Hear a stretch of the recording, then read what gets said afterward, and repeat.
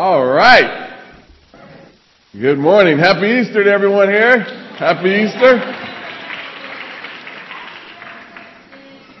Happy resurrection to you too, Yahweh. No, I'm just sorry.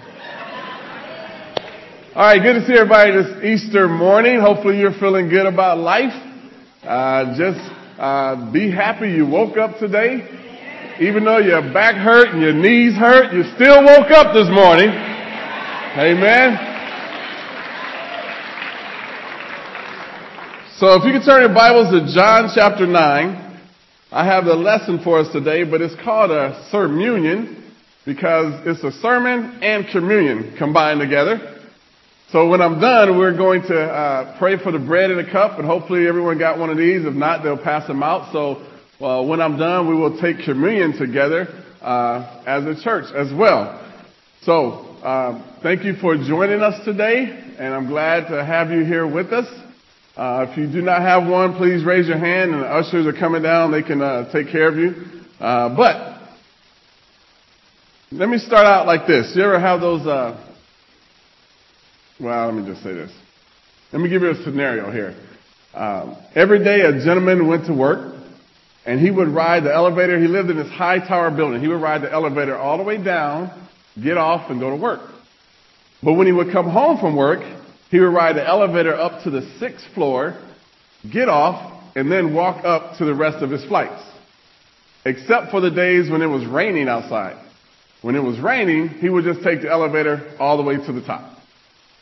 And you say, that's kind of weird. But you ever play those kind of games where you get a scenario and you can only ask questions with a yes or no answer? And you got to try to figure out what was going on. Well, in this scenario, the guy would come home from work, and instead of taking it all the way to the top floor where he lived, he would only go to the 6th floor because he was so short. That's as high as his hand could push the 6th. But when it was raining, he'd take his umbrella and he could push it with his umbrella and take it all the way up to the top floor. It's one of those situations you hear something and you're trying to figure out what in the world is going on. Let's try one more. You want to? No, I'll just give you one more. Friday night, a man dies. He's buried the same night. On Sunday morning, some of his friends arrive at the tomb where his body was buried to pay their last respects, only to discover that his body is gone. What happened? What's the situation? And this is what I want to look at this morning. In John chapter 20, Jesus died. He was buried. Yet the tomb was empty when his friends arrived there. And they asked the same question. What is going on? How could this be? Let's read in John chapter 20, starting in verse 1. Early on the first day of the week, while it was still dark, Mary Magdalene went to the tomb and saw the stone had been removed from the entrance. So she came running to Simon Peter and the other disciples, the one Jesus loved, and said, "They have taken the Lord out of the tomb, and we don't know where they put him." So Peter and the other disciples started for the tomb. Both were running, but the other disciple outran Peter and reached the tomb first. He bent over and looked in at the strips of linen lying there, but did not go in. Then Simon Peter, who was behind him, arrived and went into the tomb. He saw the strips of linen lying there, as well as the burial cloth that had been around Jesus' head. The cloth was folded up by itself, separated from the linen. Finally, the other disciple, who had reached the tomb first, also went inside. He saw and believed. They did not understand from the scripture that Jesus had to rise from the dead. Then the disciples went back to their homes, but Mary stood outside the tomb crying. As she wept, she bent over and looked into the tomb and saw 2 angels in white, seated where Jesus' body had been, one at the head, one at the foot. They asked her, "Woman, why are you crying?" "They have taken my Lord away," she said, "and I don't know where they put him." At this, she turned around and saw Jesus standing there, but she did not realize that it was Jesus. "Woman," he said, "why are you crying? Who is it you are looking for?" Thinking he was the gardener, she said, "Sir, if you have carried him away, tell me where you put him, and I will get him." Jesus said to her, "Mary." She turned toward him and cried out in Aramaic, "Rabboni," which means teacher. Jesus said, "Do not hold on to me, for I have not yet returned to the Father. Go instead to my brothers and tell them, I am returning to my Father and your Father, to my God and your God. It says early in the morning, a group of women reached the tomb when the body had been laid. Now, Jesus' body was crucified, and they didn't even have enough time to make proper burial preparations for him. So they decided, let's go to the tomb. And as they're on their way to the tomb, they start thinking, you know what? Who's going to roll this big boulder away? How are we going to get in there? And as they're walking up to where it is, talking about this, they realize the boulder's already moved. They were in shock. So they ran and told the other disciples, this is what happened. And as they're telling the disciples, it intrigued Peter and John so much that they just got up and took off running for the tomb. Amen.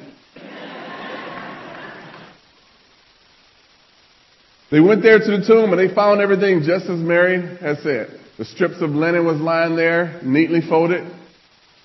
Then the disciples went back to their homes, but Mary stayed. And then suddenly 2 angels appeared, talked to her. Next thing you know, Jesus appeared to her. All this was just amazing to her. The thing of it is that no one doubted Mary's part of the story, but they all needed to decide for themselves. Why was the tomb empty? And what does that mean for us? And that's why we're here today. We all understand, the tomb was empty. If not, we wouldn't be here at church this Sunday morning. You still be at home, relaxing or washing clothes, doing whatever you do on Sunday morning. But you know the tomb was empty, so you said, Jesus, something happened there. And this is what we got to understand. Now, if we know the tomb was empty, what does that mean for our lives today, though? And that's the same thing we need to focus on today. And so what I want to talk to us about, there were 3 witnesses that happened, 3 different people that saw this empty tomb. And I want to show you those 3 different responses because we need to have a response to the empty tomb as well. Now, what we're going to see after my sermon today, we're going to have a song, but then we're going to show you 3 different people that have a response to the empty tomb. And these 3 people are people who are dying to their old way of life, putting on Jesus as Lord in baptism, and coming out a new creation. Amen? But they've made a decision how they're going to change their lives. And so today, what we're going to look at is a life-changing response to the empty tomb. 3 people. The first person is John the believer. John the believer. He was first to arrive at the tomb. Look in verse 3 again. We're still in chapter 20, verse 3. So Peter and the other disciples started for the tomb. Both were running, but the other disciple outran Peter and reached the tomb first.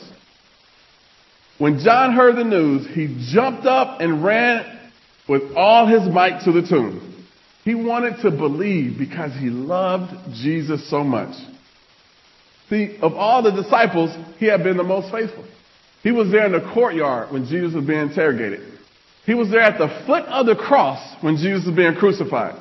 He even took Jesus' mom into his home to take care of her. He didn't let the guards, what they said about Jesus, affect him. He was going to stay at the foot of the cross with Jesus. He was so excited about the possibility that Jesus actually is alive that he ran faster than he's ever ran in his life. But when he got to the tomb, the Bible says he didn't go in. He looked inside and he saw what Mary said. But yet he still stayed outside. Why was that? Why did he stay outside? Maybe he was afraid.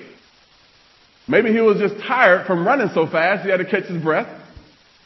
What if Mary was wrong? He saw some of the evidence, but what if it wasn't exactly the way she said? And he'd have walked in and got his heart broken. What if it was a trap? All this happened just so the guards could set it up and say he was coming to steal Jesus' body and arrest him and put him in jail. He had all these things going on. The Bible doesn't exactly say why he waited outside, but all we know is that when he arrived, he didn't go inside first. After a few minutes, Peter showed up. Verse 6. Then Simon Peter, who was behind him, arrived and went into the tomb. He saw the strips of linen lying there, as well as a burial cloth that had been around Jesus' head. The cloth was folded up by itself, separate from the linen. Finally, the other disciple who had reached the tomb first also went inside. When Peter finally showed up, he walked straight in. He didn't hesitate. He saw everything just as Mary had said. It was as if Jesus' body just like transported, just faded away, and the cloth, everything was all neatly lying there. They both saw evidence that Jesus was no longer in the tomb, but they both responded differently. Again, in verse 8, finally the other disciple who had reached the tomb first also went inside. He saw and believed. They still did not understand from Scripture that Jesus had to rise from the dead. The Bible says John saw and he believed. The empty tomb was enough for him to believe. That was enough evidence for him. That what the women said was true. But he saw an empty tomb, and that's all that needed to be said. Jesus had really risen from the dead. Now, he heard the prophecies about the coming death. He heard about the resurrection. He heard Jesus saying that I'm going to come back. But yet, once he saw the empty tomb, he said, you know what? I believe. And that's all it took for him to believe. You know, there are many people in this room today, just like John. What do I mean? You know there's an empty tomb. That's all you need. You don't need any more proof. And this is what Jesus said to those that believe because of an empty tomb. He talks about it in John 20, verse 29. And Jesus told them, because you have seen me, talking to Thomas, you believe. Because you've seen me, you believe.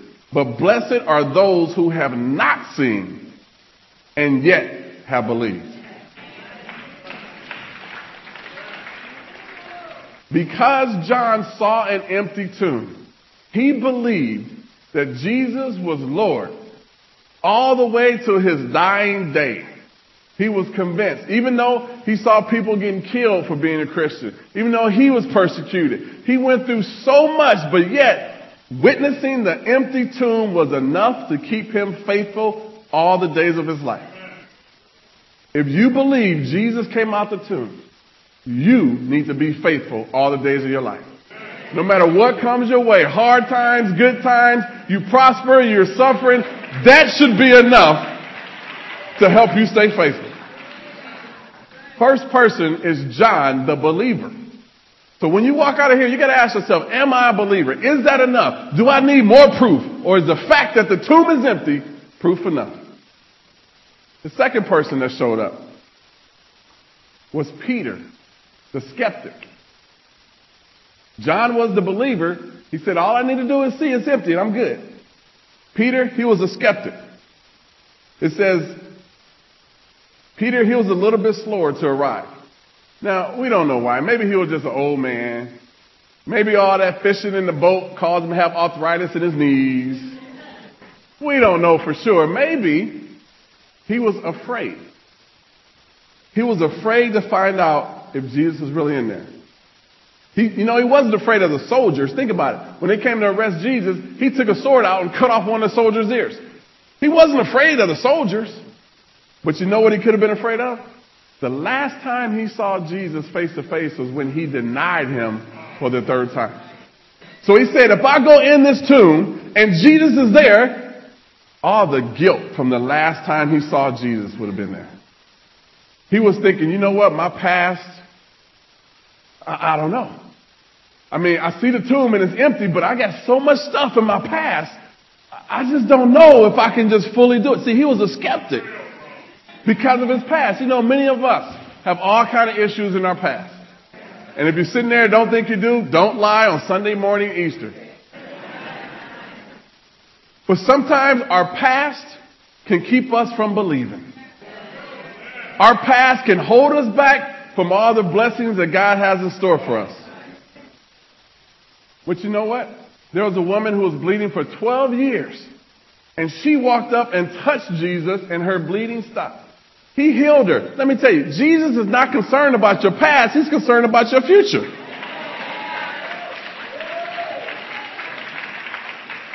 Peter went in and he examined the evidence for himself. He saw the linen wrapped there, the piece of cloth that was around his head. He saw it all there. It was enough to prove something to Peter, but it wasn't enough to prove that Jesus was alive. He still was a skeptic. Another account in Luke chapter 24, the same account, verse 12, it says, Peter was wondering to himself what had happened. They read this earlier. Peter, he saw the empty tomb, and instead of believing like John, he started wondering, man, what's really going on? And you know how some of us can be so analytic, we read into things even more than what's there? Man was dead, now he's not. What else is there to wonder about? But yet, well, this could be this, or well, what if this, or what the scientists saying, what are the philosophies? Are you kidding me? The man was dead, you saw him die, and now he's no longer dead. But he was a skeptic. Look in verse 10. Then the disciples went back to their homes. Peter did one of the most foolish things of his whole life. He saw an empty tomb, and his response, I got to go home. Let me go back home. He left. Something as important as this was going on, and he left without coming to a conclusion as to what happened. If Peter had just hung around a little while longer, he would have gotten to experience the same miracle Mary is going to experience. Just as Jesus showed up to Mary, he would have been there and saw Jesus if he had just hung around. But instead, he went home. You get tired, you get frustrated, I need to go home and go to sleep. You get anxious, I need to go eat. We get so many things, and our response is to get away from it. Too many of us today don't have enough evidence to place our faith in Jesus for the simple reason we didn't hang around long enough. Some of us don't have faith in God because we just didn't read our Bible long enough. We just didn't pray long enough. Some of us get up off of our knees without really getting the answer from God. Some of us don't hang around God's people long enough. Why? Because we just want to go home. I need to go back to my place of solitude. And what happens? We miss God's changing power. Listen, don't leave until you see the miracle. Peter walked away from the empty tomb of Jesus, not at peace. It said he walked away wondering what was going on. Listen, when this is all over with, you can walk away from today's service wondering what happened. Wondering what really happened today. I went to church, but what really happened today? How many times do we walk away wondering something? We walk away wondering, do they really like me anymore because they didn't give me a hug? Do they really like me because I didn't get but 2 likes on my Facebook post? We start getting depressed because we leave wondering instead of finding out. Instead of staying long enough to reach a conclusion. This is why Peter was a skeptic. Because he did not hang around long enough. It chokes me up too. It's all right. But then there was a third person. Mary, the brokenhearted. Mary, the brokenhearted. Look in verse 11. It says, well, we'll start at verse 10. Then the disciples went back to their homes, but Mary stood outside the tomb crying. As she wept, she bent over to look into the tomb and saw 2 angels in white, seated where Jesus' body had been, one at the head and one at the foot. Now at this point, don't be distracted, but the people that are about to get baptized are going to come up with their families. They're going to go change, all that stuff. So don't, stay with me here. Don't be a skeptic. Don't wonder what's going on. Should I leave also? What's happening? It's all good. So be at peace with that. So let's focus here where I'm at. The angel asked a good question. Why are you crying? Now, look back in verse 1, chapter 20, verse 1. Early on the first day of the week, while it was still dark, Mary Magdalene went into the tomb and saw that the stone had been removed from the entrance. Now it says in verse 1, while it was still dark. This not only talks about the fact that the sun hadn't risen yet, it talks about the condition of their hearts. It was the deepest, darkest time in her life. You know, Mary was depressed. Why? Psychologists will tell you that depression comes when you feel like you've lost something of great value. The more valuable to the person it is, the deeper the depression. Mary had lost something that was more valuable to her than anything else, and that's Jesus. But what did Jesus mean to her? Let me show you. Look at Mark chapter 16, verse 9. Mark 16, verse 9. This is why Mary was brokenhearted. Because to her, Jesus meant freedom. It says, when Jesus rose early on the first day of the week, he appeared first to Mary Magdalene, whom he had driven out 7 demons. When she met Jesus, she was enslaved by 7 demons. Jesus cast those demons out of her. She was free. Jesus meant freedom to her. You know, some of us are plagued with some demons. A whole lot of stuff. Some of it could be finances. Some of it could be drugs, addiction. Some of it could just be anger, frustration, depression. Some of us are plagued with demons that Jesus is saying, I want to set you free from. Some of us don't even know how to have deep, meaningful relationships because of our upbringing. I understand. I've been in the same boat. Jesus is saying, I've come to set you free from that and to give you something of deeper meaning than the surface of the world. She was depressed because that freedom was gone. Not only that, but Jesus provided peace for her. Now, those of you who have kids, and more than one, you know what a challenge it is when you got one kid pulling you this way, another kid pulling you this way, and you got kids trying to get you to do this, take me here, feed me, I'm hungry, oh, I want some new shoes, all this stuff. Now, here's Mary. She had 7 demons in her head pulling at her all different directions. Now, I'm not saying your child's a demon. Don't get me wrong. That's not my point. But the point is this. She has so much turmoil going on in her head because of these demons. And some of us can relate because we got stuff pulling us all directions too. But Jesus got rid of those demons, and she once now had peace in her life. Jesus represented freedom. He represented peace for her. Not only that, Jesus represented forgiveness. He had forgiven her and released her from her sin of those demons. You know what? When you look at all that Jesus meant to her, no wonder she felt so depressed. Not only that, but she had somebody to believe in while Jesus was alive. The Bible says that Mary was a part of a group of women who financially supported Jesus in his ministry. He didn't have to work because all these women were there doing things on the side, given to him financially. Why? She believed in what he was doing. Everyone needs somebody to believe in, guys. And that person she believed in was now taken away.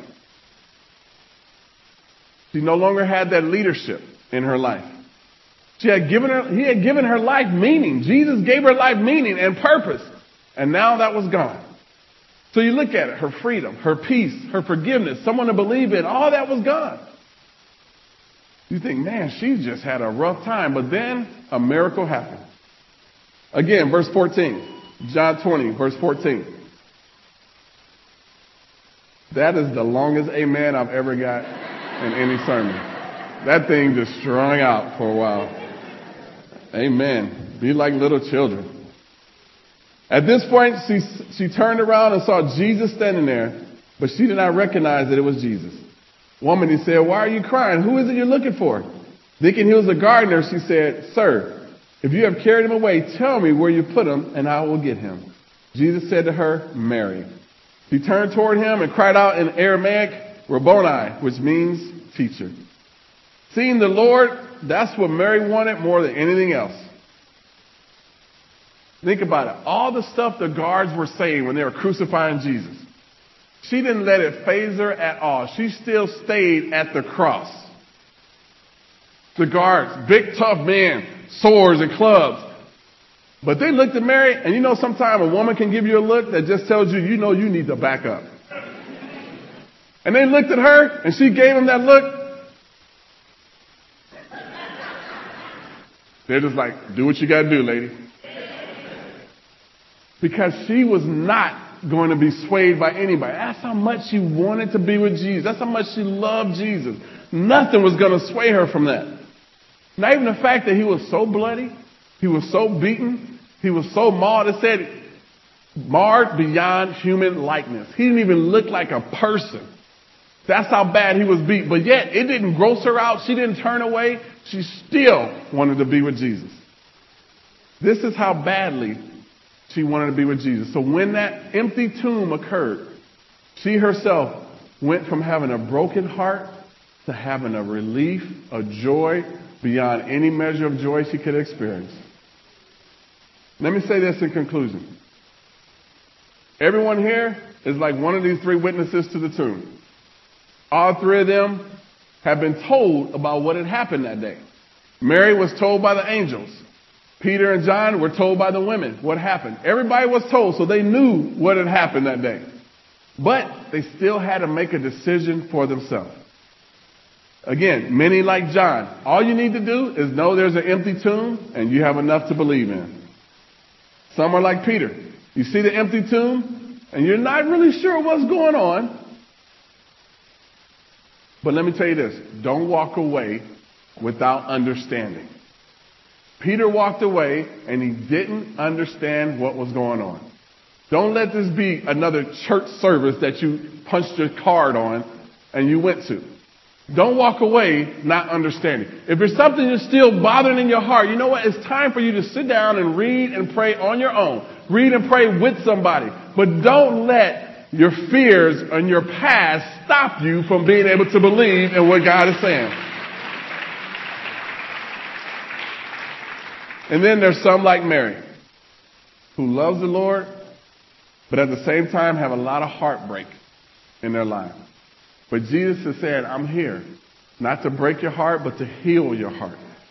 I'm here to help you rejoice, help you be at a different place. That's why we're here worshiping today. To not just see, oh, it's Easter, oh, there's an empty tomb, but to see what does that mean for me today? And some of us, we need to make a decision. You need to understand, one thing that Peter messed up on, he left and went home and it was all done. Some people will leave today and don't come back to church till Christmas. I used to be there. The 3 holidays I went to church, Easter, Christmas, and my birthday. Those 3 holidays was the only time I went. Don't wait. Don't wait. You need to come back next Sunday. We got a brother preaching next Sunday from the church in Trinidad. He's going to be here. It's going to be an incredible time. We're going to have a celebration. It's going to be an incredible time of what we're doing. But even that isn't the reason to come back. Jesus is the reason to come back. Because even though he may be preaching from Trinidad, it's still Jesus in our lives today. Amen? I want us to focus. What does the cross, what does the empty tomb mean to you? Are you going to be a believer? Are you going to walk out of here a skeptic? Or are you going to walk out here realizing that Jesus wants to heal your broken heart?